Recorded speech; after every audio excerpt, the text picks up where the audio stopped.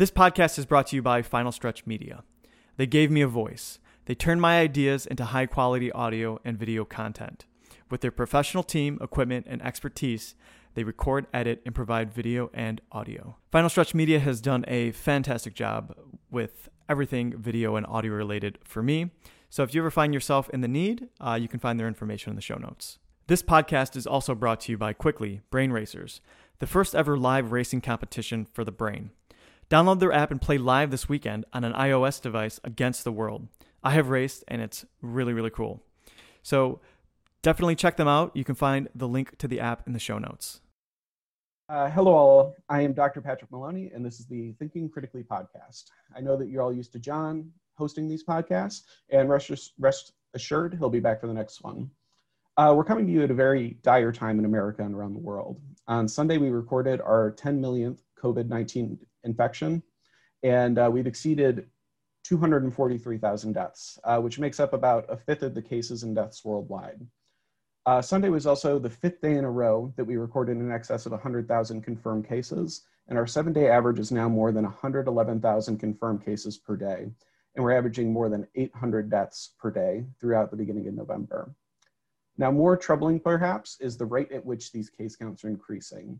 We hit our first million cases in April, the second million following 6 weeks later, the third and fourth weeks after that, the fourth and fifth million were less than 3 weeks each. The sixth through eighth million were leveled off at about 3 weeks apiece, but then the ninth took just 2 weeks, and the 10th took just 10 days. At this pace, we're going to be seeing more than 200,000 cases per day by Thanksgiving and more than 1 million new cases every week. So today, we are actually going to go back to the beginning of the pandemic.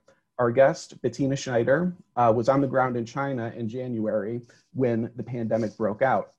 Bettina has a master's degree in public health from the New York University School of Public Health. While at NYU, Bettina collaborated with UNICEF and American University of Beirut to increase measles immunization coverage and cholera prevention efforts in Syrian UN internally displaced person camps. She also collaborated with NYU Shanghai, researching the effects of climate change on communicable respiratory illness. She has held positions with the Minnesota Department of Health and the New York City Department of Health. And she is currently a global epidemiology fellow with the Public Health Institute and CDC, working with CDC South Africa. So welcome, Bettina. It's great to have you here.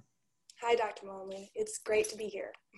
So Bettina is actually TikTok famous now. She recorded a video about her when she knew that COVID was actually going to be a big deal around the world.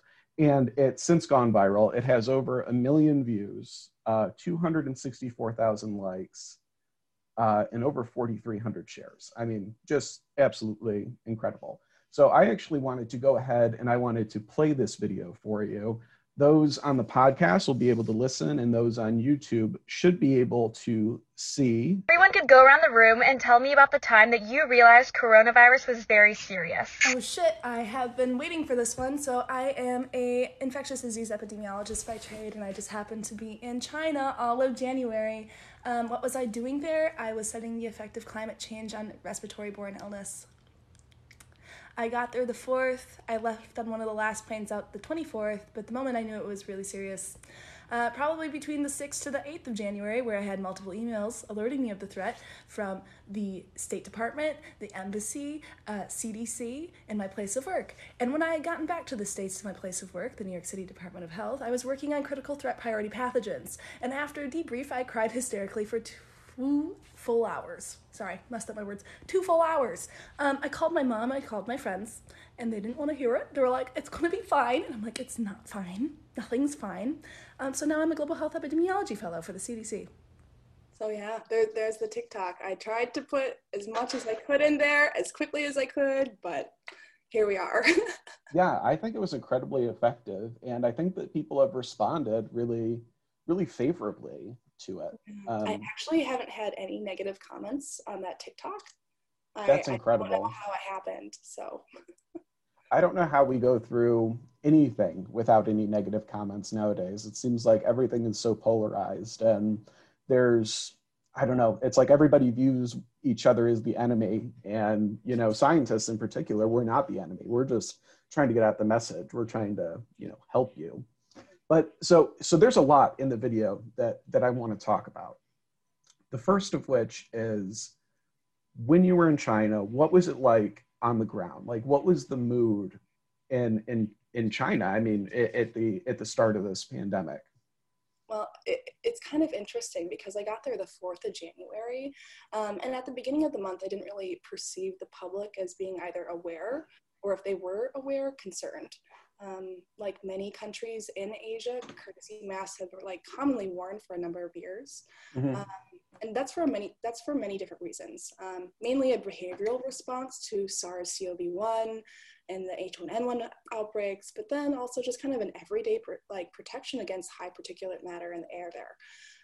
So kind of going into my second week, the middle of January there, I did kind of see a noticeable change in public attitudes. I don't speak Chinese and most people do not speak English. So that's definitely a barrier there. But my conversations with English-speaking Chinese residents came across as kind of being apprehensive and not necessarily wanting to discuss this as a topic, in fear of me not wanting to have a certain perspective of China. Many people are super proud of their country, and to foreigners, this isn't something that's necessarily they want to highlight. But by the end of the month, I left on January 24th. And by the end, when I was leaving, I remember being in the Shanghai International Airport and feeling this heightened sense of panic.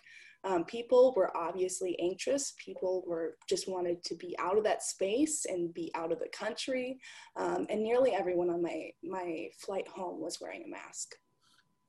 Well, that's good that, you know, they were at least more willing after, you know, that initial sort of disbelief, which I think is like entirely understandable, right? I mean, nobody really believes that it's going to be a big deal, or nobody believes it's going to affect them until they're being directly like confronted with it. But what area of China were you in relative to Wuhan? Because it's a big country. So I primarily spent a few weeks in Shanghai, but I would take weekend trips out to the Yellow Mountains, which is about 2 hours away from Wuhan and near the Hubei province. And then I had gone up to Beijing. So going into my last 4 or 5 days there was cases being actually reported all around the country, in Shanghai, in Beijing, not just in Hubei province itself where Wuhan is. Yeah. So it's just so interesting that, one, that there are so many similarities between American and Chinese sort of perspectives, like how they want to be publicly perceived. So they don't want to give the impression that, you know, this is going to be a big deal. Do you feel like it's more of denial in the United States, or do you feel like it's like that same sense of like patriotism, I guess, for not wanting to cast your country in a poorer light? I think it's kind of paradoxical because both countries have a pretty high sense of nationalism, Mm-hmm. but how both countries view health is very different. So in the United States, we're very notoriously individualistic, whereas in many other countries, and China especially, it's a collective. So from the get-go, like when things started to be a little bit more turbulent there, I was noticing it being a collective fight against this, not necessarily an individual fight. And do you think that that's really like molded a lot of the responses of countries who have successfully combated the pandemic? I mean, the majority of which are in Southeast Asia. I mean, we talk about China, we talk about South Korea, we talk about Fiji, New Zealand, Australia. And so do you feel that sense of collectivism is definitely, it impacts the pandemic response? I think it's definitely aided the public's response and the behavioral attitudes to doing what they can for people outside their loved ones and their friends. So yeah. So when you got home, then first of all, what was the evacuation process like? Like, who told you, like, oh, you've got to get on a plane, you've got to get out of here? I mean, at that point you had to have been pretty scared. Like, I imagine that there was a lot of fear, a lot of anxiety. I was really lucky because the 24th was my originally planned date to go home. Oh, so you didn't even have to make any No, changes in your travel. Unfortunately, though, I was with colleagues who decided to go. One of my colleagues was a fourth-year medical student at NYU at the time, and after getting done studying what we were studying there, he's like, I'm going to go visit my family in Wuhan for the first time in a decade. No. And it had been planned before he even got to China. So as the month was rolling out, we were kind of begging him not to go, and he's like, if I don't see my grandmother, this might be the last time I do. So he made the decision to go to Wuhan, and he was quite literally on the last plane out of Wuhan, the 25th, I believe. Oh, wow. Because I was going to ask if he actually, yeah, because they went into full lockdown, full quarantine for the entire province. So that's, I mean, kind of lucky that he was able to get out. Is his grandmother okay though? I think she's good, but okay, so that's great. From getting back, he was like pretty shaken up, especially because he quarantined right away when getting back, even though that wasn't the public norm. If you've been in China, that wasn't messaging to quarantine. But yeah. So okay, it was a very different because he was quite literally on the last plane out. But for my flight, even though it was planned, we landed in the Seattle-Tacoma airport here in the United States 3 days after the first case had been identified here in the States, and they had flown through Seattle. So it was kind of nuts. Because as we were going through customs, I remember the questions that officers were asking, and they were kind of vague, and they're not going to be particularly good at parsing out whether or not someone was at risk of being sick or carrying the disease. And CDC was just setting up shop, and people were like hastily bringing in boxes and equipment. And then once we got outside of security, there's a few local news outlets that were live reporting the airport itself. So it was like, wow, we just got out of China, and what's going on. So it's just so crazy, like hearing about the process that you've experienced, because I remember, when I was getting my master's in public health was when we had the massive outbreak of Ebola in West Africa. So that was like sort of the first like public health crisis that I was, involved in, aware of, and hearing the differences between the travel restrictions with Ebola and then with coronavirus are just crazy different. Like everybody who was coming out of West Africa, mandatory quarantines for 30 days. They quarantined within their houses. They were watched. They were monitored. There was just like that care, like ability that they had. They like the ability to receive care, and like in airports and everything like that, everybody was very like well-versed, literate on what they should do. And this happened like very early on in terms of travel restrictions coming into play. But then you have the COVID response that, I mean, people don't know what to ask. There's no mandatory quarantines. And you were just coming off a plane directly from China, and at the time of the 24th, the U.S. has 3 weeks or so, 3.5 weeks to get some preparations into place. It seems, I don't know, it seems crazy. And even then, I remember being on this plane and like hearing people hacking up along with a pretty severe upper respiratory infection, and I'm like, do not let paranoia set in your brain. Don't let it set in. But even then, it was just like this is going to be pretty quick. So I had gotten back to work on the 25th. So the day after I got home, I went back to work, and I had debrief. And it's at that point in time, 20,000 people a day were coming into the United States from airports in China.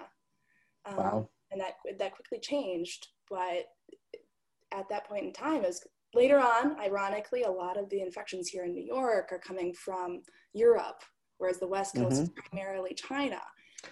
So that's a like big critique initially of the initial response is that yes, we quarantined we restricted travel from China, but the European imported cases are responsible for the massive outbreak in New York, which we still don't fully understand or know the scope of, because interestingly enough, there was a preprint in Nature last week that estimated by the end of May there was 1.7 million cases in New York City alone Yeah. by the end of May. The figures are absolutely astounding. I actually wrote an article for Intelligent Speculation about this. At like the end of March, I think it was, there were 23 confirmed cases in New York, Chicago, San Francisco, and I don't want to misrepresent the numbers, but I think that I'm just going to look it up real quick. I don't want to misrepresent what I'm saying here, but basically, let me.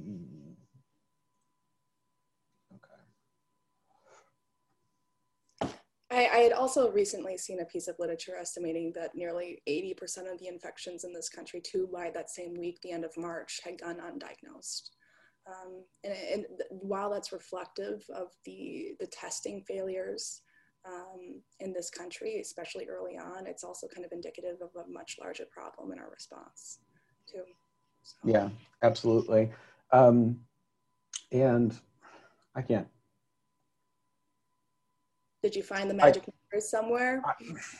No, and it's incredibly frustrating. Here we go. This is the right one. Okay, yes, I got it. Finally. And it's going to be worth it, I promise. So research from Northeastern University suggested that by March 1st, so March 1st, not the end of March, there were already 28,000 infections circulating in Boston, Seattle, Chicago, San Francisco, and New York.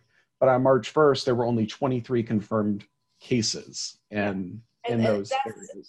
Yeah, it's reflective of the fact that we could not test at large scale. And also that March 1st, March 2nd area, I think we had only conducted 472 tests via CDC and regional labs in this country. And those were, of course, suspected cases, but of those 472, if it's coming down to 23, like. Yeah, it's, so the United States response with all of the testing issues, I mean. That same week in March, South Korea had already completed 100,000 tests, and we had less than 500. So why did we insist on making and using our own tests when there were tests that were developed in South Korea and China, the WHO? Yes. So the sequence had gone live internationally, I think January 11th. So health communities around the world were making their tests as is. And I think it took about 9 days for the CDC to make their tests by January 20th. And those tests in particular were just meant to be surveillance tests. So these kits were sent to health departments and local departments across the country. And each one of these kits could test up to 800 people. So in all, it could have tested thousands of people. And unfortunately, there's 3 parts of this test. 2 out of the 3 are functional, and the third one, which is the third assay, was not functional. And for quite a while, people didn't know whether or not it was a contamination issue or whether or not it was a development issue.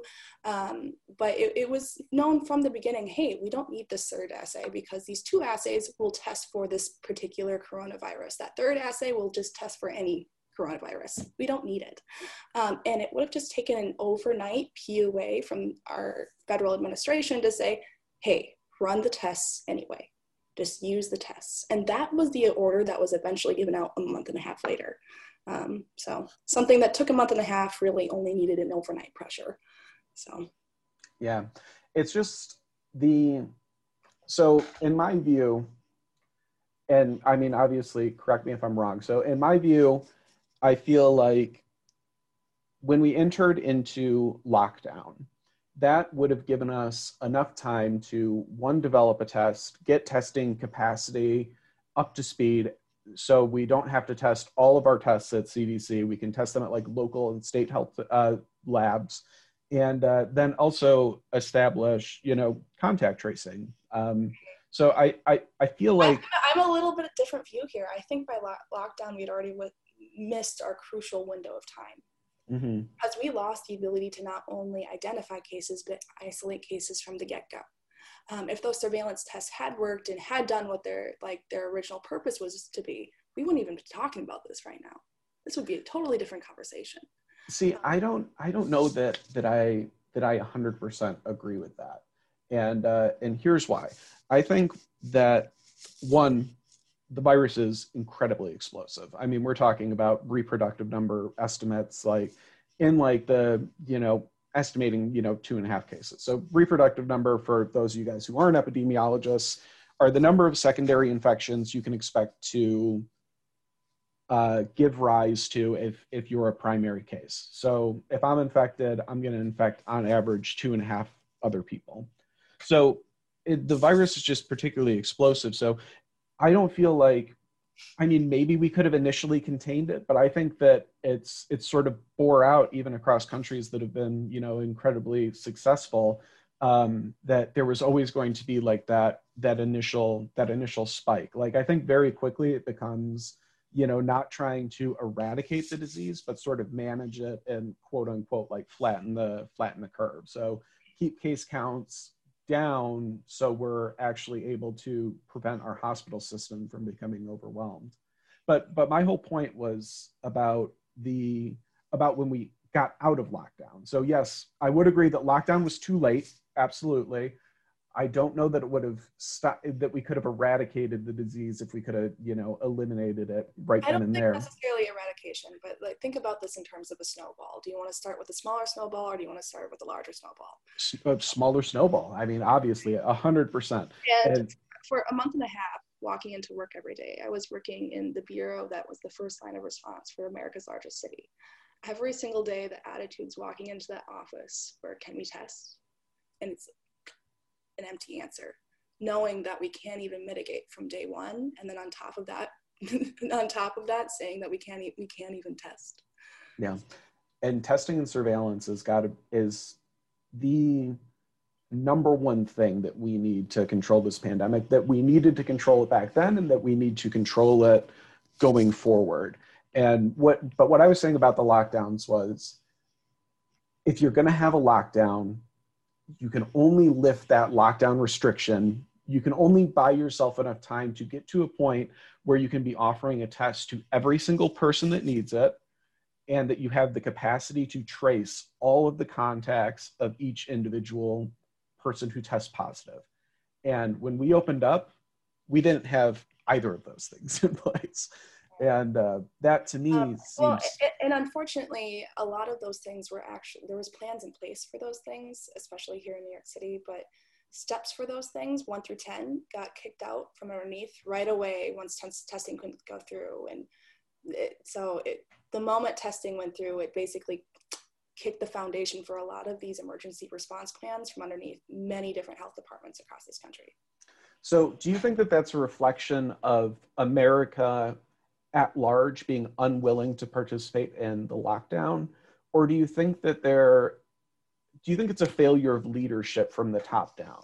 Because there's no doubt that the Trump administration, their view was always, it's going to be a state-by-state policy. We're going to like put guidelines out, but each state is going to respond to it differently. So each of our 50 states had 50 different responses, had 50 different plans.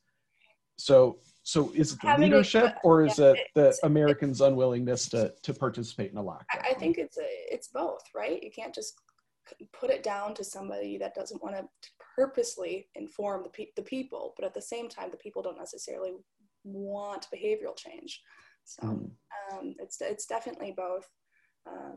And with a country that's so connected like ours, so many different hubs and so many different cities that people are frequently living bi-coastal or going in between for work, whatnot, having 50 different responses isn't the answer.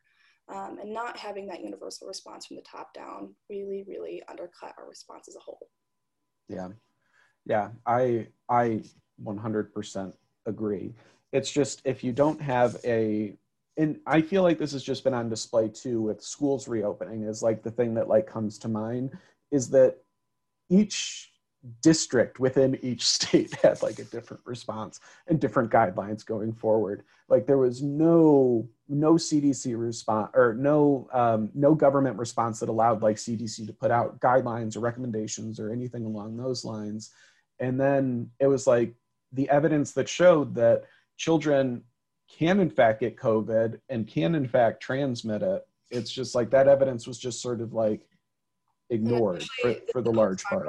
Syndromes that can specifically develop in children too is quite horrendous. So the idea that it's affecting just the elderly was from the get-go. Oh, it's just going to attack the old. It's just going to attack the frail. No, it's attacking everyone. Yeah, and we don't know. I mean, we do know some of the effects that COVID can have on young folks and even adolescents, adults, and older folks as well. We know that there can be some long-term effects already, but there's still so much that we don't know going forward, how this is going to affect the immune system, what sort of conditions can result later on in life. Yeah, the jury's still out on what life is going to be like for the recovered and what long hauler symptoms are going to be present for someone's life, maybe. Yeah. Because post-viral symptoms can be particularly nasty, whether it's chronic fatigue syndrome or myalgic encephalomyelitis. These things can take years, if not decades, to go away. And on top of it, viruses are particularly nasty. They can change the pathophysiology of how our bodies function, right? So they have the ability to turn on genes that we're predispositioned for, such as diabetes, which is something I think is particularly ironic about this virus, right? Because this virus loves to thrive in high blood sugar. So not only is it predominantly affecting people with diabetes, it's going to be quite possibly giving people diabetes. Yeah. I don't know. It's scary, genuinely scary thinking about this going forward, because in the United States, we have had 10 million confirmed cases. That's a drastic underestimation by, a long shot. And a long shot. If we look at the mortality data and look at what excess curves we have of prior years, it's still not looking reflective of what we think it is so far. Yeah, absolutely. So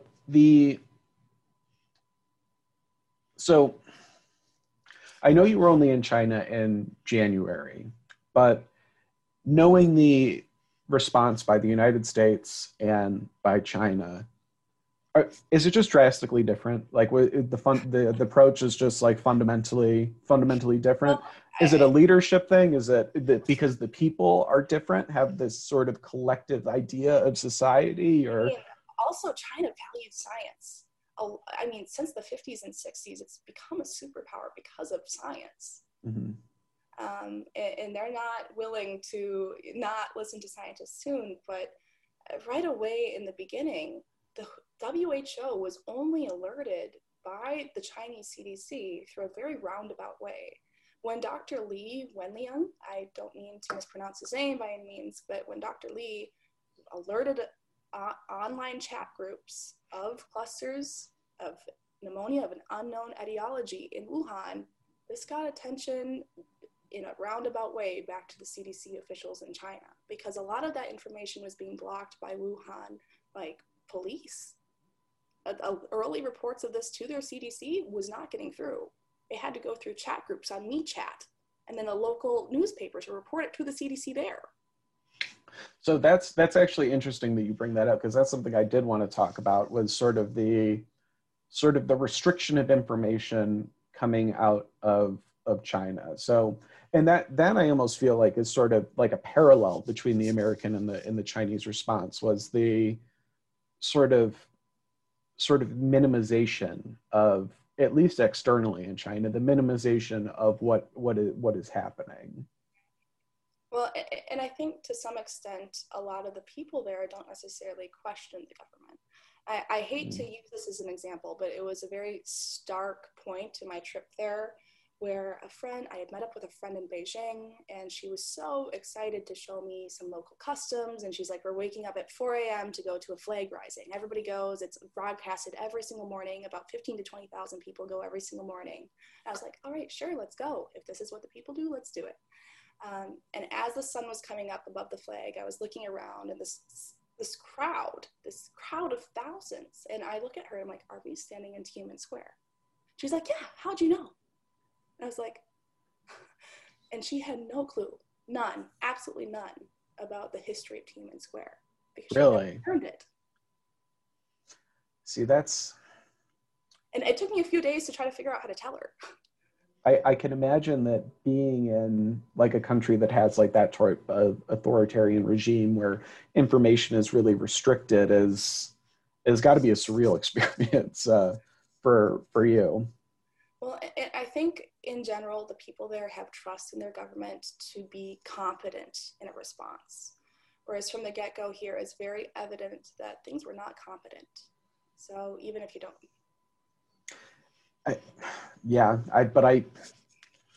I would say probably... I guess after we learned that 70 million people do not view that as the case.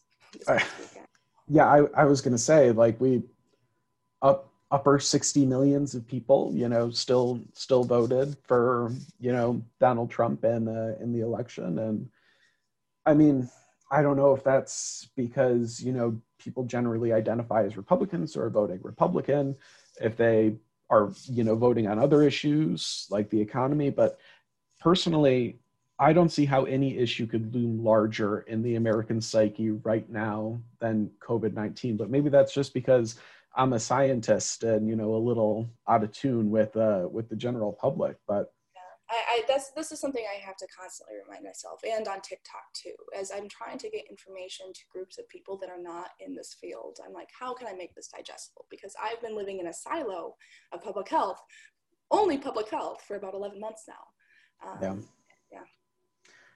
I definitely have to remind myself of that as well, which actually, reminds me. So back when you came back from China and you first started talking, and in your video, you said you talked to your parents and they did not want to hear what you had to say. What was that like, interacting with people who you know and who you love and who you respect, but having them not wanting to hear what you've had to say about the pandemic and about the effects that it's going to have? For a little bit of context here, I was working on critical threat priority pathogens such as C. auris and CRE at the New York City Department of Health. I was primarily working on surveillance of emerging CRE, which for all intended consequences was basically trying to get 35 labs and 50 hospitals to properly not only report this emerging disease, but also like treat it because these people hadn't seen this before. And this CRE has an upwards mortality rate of 60% once it's bloodborne. And so what is CRE for the layman? So CRE is an acronym for carbapenem-resistant Enterobacteriaceae.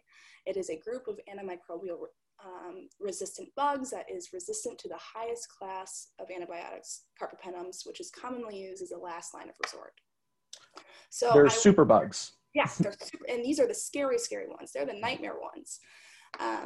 And while I was working on these, and for a long time, months prior, I've been thinking, wow, if there's ever an emerging bug that comes through, places will not know, labs will not know how to test for it, even by clinical lab sanitary institute standards. They will not know how to start doing this uniformly on a front. But after my first debrief, the day I got back to work, I went home early. I cried hysterically for 2 hours. I tried to figure out how I was going to talk to my mom about how serious this was going to be, because part of that debrief included estimates of 1 million cases by next month. And we can't even mitigate. And it's very similar language that was told to me that day, that if people who are wondering, look up the Red Dawn emails. This is a group of emails by public health officials that were kind of in states all over the place talking to each other initially about this. But a lot of that language I heard when I got back to the States. So we can't even mitigate, and it's going to be 1 million cases by next month. So as I called my parents, I think my mom was just trying to console me, because I was still crying hysterically. I was like, I felt like Chicken Little. The sky is falling. Like, this is going to be bad. And in front of me, I saw this unraveling into a mess. I didn't know how big the mess would get, but I just knew in my gut it was going to be horrific. And my mom's just like, oh, it's going to be fine. It's going to be fine. Calm down. And I called my friends, and I was just like, hey, we really need to start preparing here. I don't know what steps we need to be taking here necessarily, but we really need to start preparing. And I think being Chicken Little and giving them this information, it's a lot to take in. Even though a lot of my friends are in public health, for the non-epidemiology folks and the non-infectious disease folks, it was still a lot to take in for them. Yeah.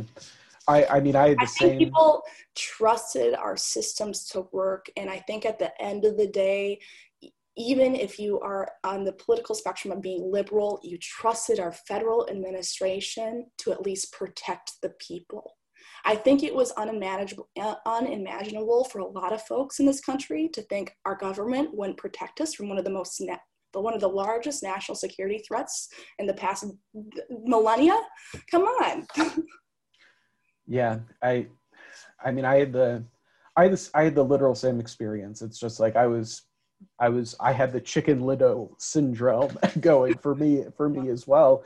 And yeah, it was, nobody wanted to hear it, with the exception of a few like close family members who knew that I don't overreact very easily. And I had told them previously, like in January, I was like, there's nothing that you can be doing now. There's no information that, we have, like, so far as we know, it hasn't reached the United States yet, and then, come late February, early March, I was very much on the, we need to take steps, we need to prepare individually. And for about a month and a half there, every single day, I woke up too anxious to want to go to work. I did not want to know what I was going to find out at work. Because everybody was walking around and acting like life was normal. And it was very opposite to that. Yeah. It's not normal. Things, yeah. So in New York, you were there during the worst part of the pandemic in New York. What was that like? So when did the public in New York go from business as usual to we're locked down, everybody is very in their apartments and their houses and everything like that? I would say the big turn was the beginning of March, where ERs and ICUs across the city were at max capacity. People were freaking out. Videos were getting out. If you knew a healthcare provider, then you were starting to be a little freaked out. I think by the third week of March here, I went on lockdown personally March 17th. And that was only because I worked at the New York City Department of Health. Other places had gone into lockdown maybe the previous week, March 10th to the 12th. But I remember being at work and seeing the last of the folks there just walking around the office like things are, hey, this is really messed up, but we're still here. And we shouldn't have been, because people on my floor died. It's very interesting. Looking back, it's just like we were a first line defense for the city, and going into work not knowing that we were still infecting each other. Like, it's one thing that I do have a critique of as a last ditch effort to try to get the staff and the capacity at the New York City Department of Health. There was an open call for city researchers and epidemiology positions where 300 people interviewed in one day, and 300 people were interviewing for these positions in the same room. And it was March 15th. Wow. See, that's so crazy, because I'm thinking to myself, I actually flew out for a job interview before PHI CDC, and it was in Atlanta, home of the CDC and everything like that. And it was March 8th, and there were still no restrictions. Like the whole plane was full. I took public transportation to the interview. Like, it's like even like me, like took public transportation. It's like, so that's even like me underselling like how bad things were actually going to get. But well, infamously, the New York public transportation here has had a drastic turn, where it's been 5 million riders a day to 500,000 riders a day. And I would say over the month of March, there was this trickling in of some people wearing absolutely insane masks. I saw a few people with N99s and N100s, and I'm like, how did you even get that? How did you even get that? Yeah. I have an N99 myself, and I was just like, how did you get this? So there's a few people like that, but I would say maybe 75% of the people on the trains, even through March, were just like, I'm just packing in here. But then it quickly became a ghost town, right? And these pictures were like a warning signal to the rest of the nation that this was coming. I remember going to my grocery store, and thousands of people were in panic. I had gone over to the meat aisle and there was no meat. I called my parents, hey, so there's no meat at the grocery store, and they FedEx me meat on dry ice from the Midwest. Did they really? Yes. Wow. I couldn't find toilet paper, but I found the only thing that was stocked in my neighborhood is the bodegas. So I was like, all right, the bodegas have me covered at the end of the day, even if the grocery stores don't. Yeah. I was in New Orleans, which was one of the initial hot spots. I was finishing up school out there. And I had like a similar, like very similar, like, and it's just so vivid in my mind. It was like, I had to go downtown for work, and usually like, because I work like a little off the French Quarter. So I sort of had to go like through like the main downtown area, and it was just empty. It was just like absolute ghost town. And New Orleans is never empty. There is always something going on. There is always, people are always, it's, you're partying sundown to, your sun up to sundown there. And there was nobody. And I also could not get toilet paper or paper towels or hand sanitizer or even hand soap. Like everything was sold out. I did get meat though. We were not out of meat, but it's just, I don't know. It was truly a alarming experience. But yes, I did have the same experience with the bodegas and like smaller shops. They definitely had, more things in stock. But this just put a memory into my mind. But when I got back to China, and after that first debrief, and I was in Chicken Little mode of being like, hey people, you need to be more cautious. You need to, if you're sick, just stay home. I remember telling my doorman, and I live in a building of 800 apartment units, 1,500 residents approximately at the time. I remember telling my doorman, like, hey, can we put up a sign for masks? And the large demographic of my building is Chinese exchange students. So while a lot of them already do this, some people didn't. So I was like, hey, can we put up some stuff about masks? And if you are feeling sick, like this is the hotlines to call, because I've worked at the city at that point in time. Mm-hmm. And they went to get approval from the manager, approval from the apartment complex company. And they were like, no, this doesn't look good. We can't do it. I think back to like the end of January and February, all this. And, to this day, my doormen are like, yeah, we think about that. We should have done that. I'm like, yeah. Absolutely. So you were pushing masks from the very beginning then. Yeah. So you were telling people I've always kind of been in the boat that this thing isn't going to protect you from anything, but you might have the chance of protecting others, because I had seen some really interesting research that was put out by the CDC in 2019, even before any of this had come out, that surgical masks, within 15 minutes of wearing them, they become so moist that it actually attracts pathogens inwards. Not great. That's not the message we want to be getting out to people. Yeah. But the idea that it stops pathogens from getting out is nearly everything. Mm-hmm. So.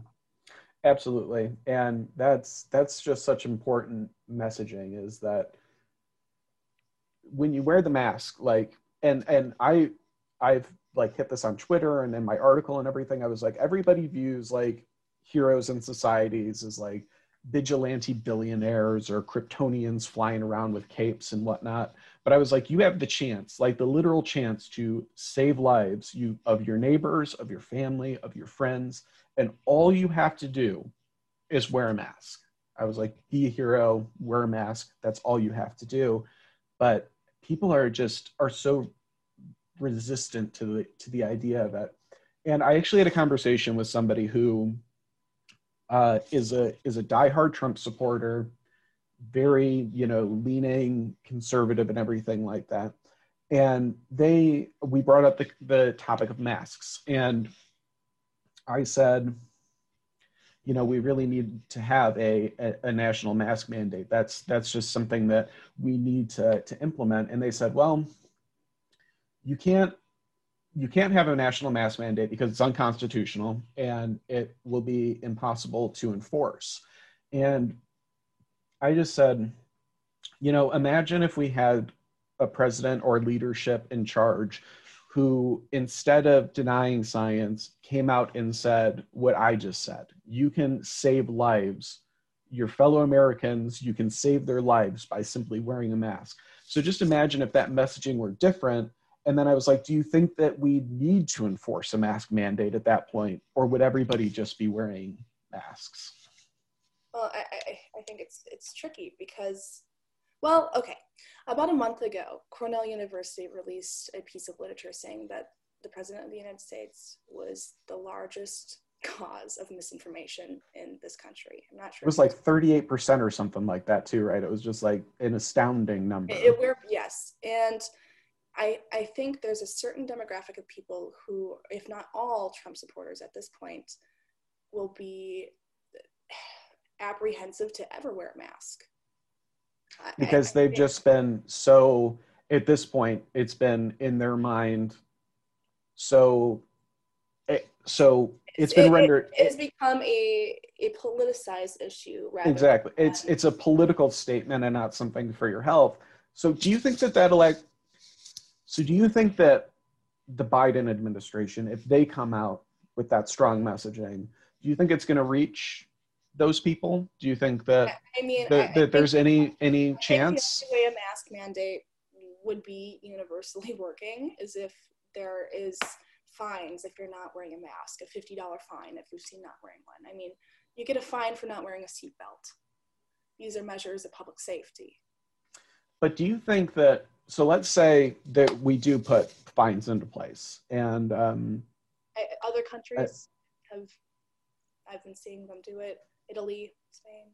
Yeah, 100%. Like there's precedent for it abroad. But my question is, if we put these fines into place, do you think that just galvanizes those people who already aren't willing to wear a mask? Like, do you think that makes it more of a political statement, more of the mentality that a finger to the system for sure? 100%. And it's like, well, it's just a $50 fine. I'll happily pay that if I can film this encounter and say the police are taking away my rights, like this, that, and the other thing. So do they just pay the fine, or just use it to make a statement at that point? I don't know. I think we're talking about lack of reasoning here. So it's going to take decades to get out of a mindset that this is something that is personally attacking you or your own liberties, rather than taking the approach to protect others,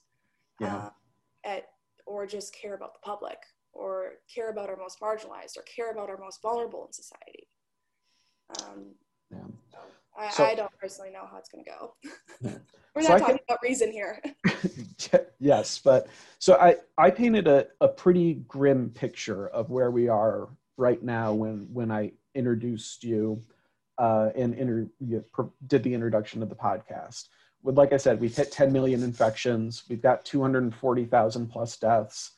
Now, actually, the numbers just came in, and this is the 6th day in a row when we've had more than 100,000 confirmed cases. And like I said before, we're on pace to hit 200,000 cases a day by Thanksgiving, more than 1 million every week. Do you think that with a change in leadership, with a new administration, do you think that there's any possibility that we can turn this around? How do you, and if so, what do we have to do? Yeah, in the long term, definitely. But I'm kind of more of a doomsday winter person here. We are going into such a dark winter. And going back to that snowball analogy of what is the number we're starting this winter with? It's not great, right? 200,000 by next month are the projections. So we might be too late for this winter, but it doesn't mean we're not too late for next winter. And having some top-down guidance that is on the ball with this, actually caring about protecting the people and not wanting to run away or hide numbers or like sidestep the issue when things are going to get this rough this winter, I think is going to be absolutely crucial. Sorry, Charlie's interrupting us, but yeah, I think we both know it's not going to be pretty this winter, and it's going to be really hard. But yeah, having an administration that wants to actively be doing something when it's that hard, I think is going to be a game changer. yeah, I definitely agree, but there are 72 days, I think, and counting until that new, yeah, until that new administration, until there's that change in power. So what can we do? What can the people do? What can public health officials do in the interim? Or no, better yet, take the public health officials out of it, because we got to get out of our own silos. What can the people do? Because we can't count on there to be top-down leadership. We can't count on any sort of national response. What can we do as the people? I think keeping this as a conversational piece is so important. And when it comes down to these essentially three things: wear a mask, social distance, and monitor your own health. And that third one is so, so important, because we want people to err on the side of caution. If you're having symptoms, don't write it off as the flu. If you're having symptoms, don't write it off as a sinus infection. Get tested. Heck, get tested every couple of weeks. Err on the side of caution and monitor your own health, because at the end of the day, I think some of the most recent research coming out of the Hong Kong Institute of Health is that 4 out of 5 infections are asymptomatic. So monitor your own health, but also, you know, it comes down to those first two pieces too. So keeping this messaging very simple: mask, distance, and monitor your health. Even with your friends, with your family. And I think, I hate to say it, we're going back into our silos here, but being in public health, we're very concerned about the holidays coming up, right? Because people are traveling around this country to go visit their family, probably for the first time in 10, 11 months now. And I think some people are going to have to make some really hard choices at the end of the day to maybe seeing their family members that are more vulnerable, that are in a marginalized group, being predominantly affected, and having to make those hard decisions out of love this holiday season. Absolutely. I agree unequivocally. But I think that it's going to be difficult for a lot of people during these holidays. And there is a large amount of evidence that has just been coming out recently that is showing that those small groups, those family interactions, are really part of the problem in terms of driving the pandemic. So we know that those issues are there, but I just don't know that. I just know, even like anecdotally from my own family, I feel like we have a lot of fatigue. There's a lot of disease fatigue, like information overload. So it's just like people just want to be done with this, but it's hard convincing people who are mentally checked out. Entering a new way of living for quite a while.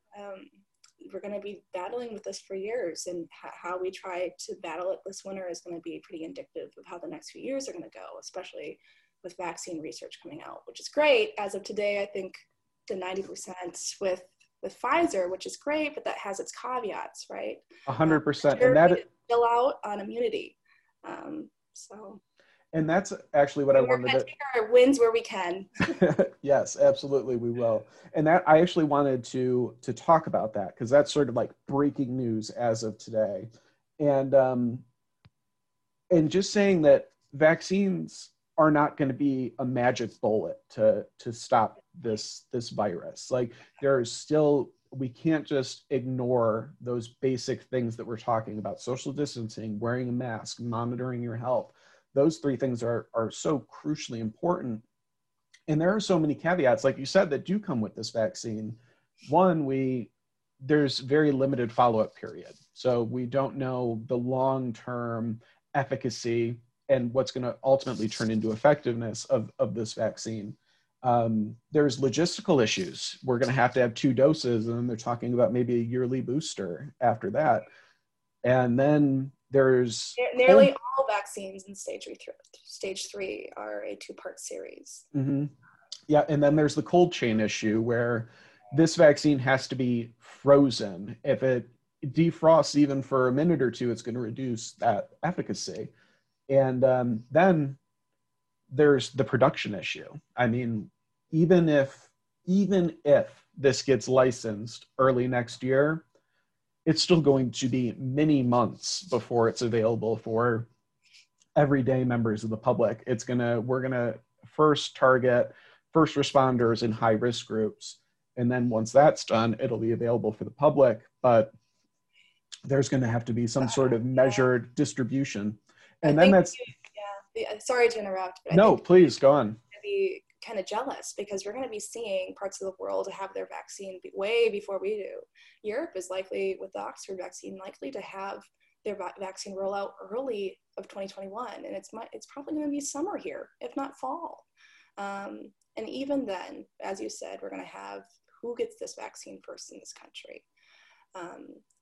And that's a conversational piece at itself, right? Because we want to protect the most vulnerable and the most marginalized at risk of getting this disease. But those groups often have their own right to be apprehensive of medicine historically, right? Absolutely. And they are traditionally some of the groups that are the most hesitant to receive vaccines. I know that in my research I did a lot of research on influenza vaccination, and a lot of those marginalized communities have this opinion that either that the vaccine is going to give them the disease, or there's this feeling that they're being experimented on. And if you have marginalized communities being the first people who get the vaccine, I can imagine that just sort of reinforces that narrative. I think we're probably going to end up seeing some of the things that we were seeing early on in this year too, with conspiracy theories.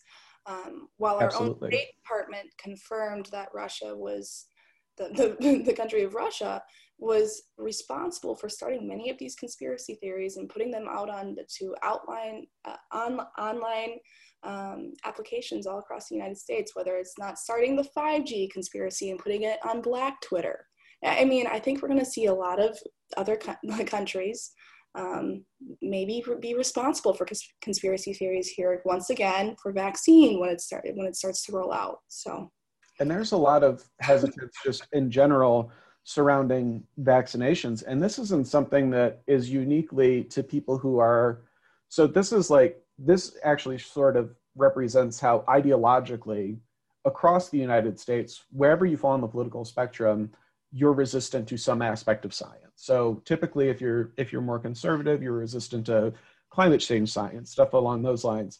But the people who are on the liberal spectrum tend to be more hesitant about vaccines and GMOs and those sorts of things. So I feel like it's going to be difficult if you've got now both sides of the political spectrum being resistant to this sort of vaccine. And this is why we can't rely on it being our magic bullet. We cannot rely on treatment being our magic bullet here. What's going to come down to it at the end of the day is behavioral change in our society. That is the thing that is going to protect us most. Yeah, and that's been my messaging too. Whenever I've talked to anybody, it's always been, we can't wait for a vaccine. And even when a vaccine gets here, we are going to have to behaviorally modify because this is something that's not going away. This is something that is, and we now know that you can be reinfected with COVID as well. The evidence is overwhelming for reinfection. So it's very possible that COVID just cycles in along with the flu, and has that seasonal component where it's just very, very difficult, or it has a large burden in the winter and maybe not so much during the summer months. But this is something that we're going to be living with for a very, very long time. Right. Well, it was wonderful talking to you. Yes. Hopefully some people can get a little bit of my perspective from coming from China to here and being Chicken Little for a little bit. No, we definitely appreciate you coming on, talking about, all of these different COVID topics, because I feel like, you know, our viewership definitely needs a different perspective, because they've just heard me, you know, telling all of this to them. So hopefully they can get the idea that this isn't just me. Like these things are, the measures that we're suggesting are of a scientific consensus within the public health community.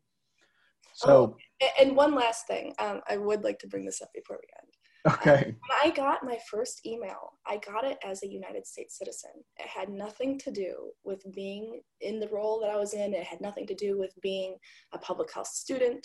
I got it as a regular citizen. Who sent it? It was from the State Department and the embassy, because I had signed up for the Smart Travelers program. And at that point in time, I will never forget opening this email, because I was standing next to a world-renowned pulmonologist. We get this email, I'm showing it to him, and we're like, well, let's look at the cases. And we're reading through the description of the first few cases. And we look at each other at the same time. This is not going to be good. And for some reason, this memory has just rode along with me this whole pandemic. This is not going to be good. But I think we have a lot of good people working on this, and we'll be continuing to be working on this, whether it's the front lines, whether it's the scientific, academic, local, and state and federal public health sectors that are doing their darndest to protect the public. And I think the public is going to be seeing a change of heart too, whether it is Trump supporters or whether it is the 70 million that voted for him, that will see a change of heart in trying to protect people outside their friends and loved ones. Absolutely. And I think that that's an important message. Like there is so much more that unites us than divides us. And especially now that we're in this pandemic. I mean, there is not a single person in the United States that hasn't been affected in one way or another by this pandemic. And going forward, I hope we realize that we need to, you know, have respect and decency and want to help out our fellow Americans. I mean, you know, Donald Trump said he was a wartime president, and this is something that I actually 100% agree with. This could be treated like a war, like not against like a foreign power, but against an invading infectious disease. And we should, you know, as Americans, realize that we all need to step up and do our part. But with that, I will say, thank you, Bettina. I really appreciate you coming on the podcast and speaking with us. So you can, if you're listening to this on one of our I'm not sure how everything works, but if you're listening to this, you can also watch this on YouTube, on our Intelligent Speculation YouTube page. You can follow me at EpiMadeEasy, EPI Made Easy on Twitter. And you can follow us at Critical Thinker on Instagram and Twitter. And Bettina, do you want to plug your TikTok, Twitter, Instagram, anything like that? Where can we find you? Where can we follow you? Where are we going to get that next viral video from? I will certainly plug my TikTok. It is BBSCHNE.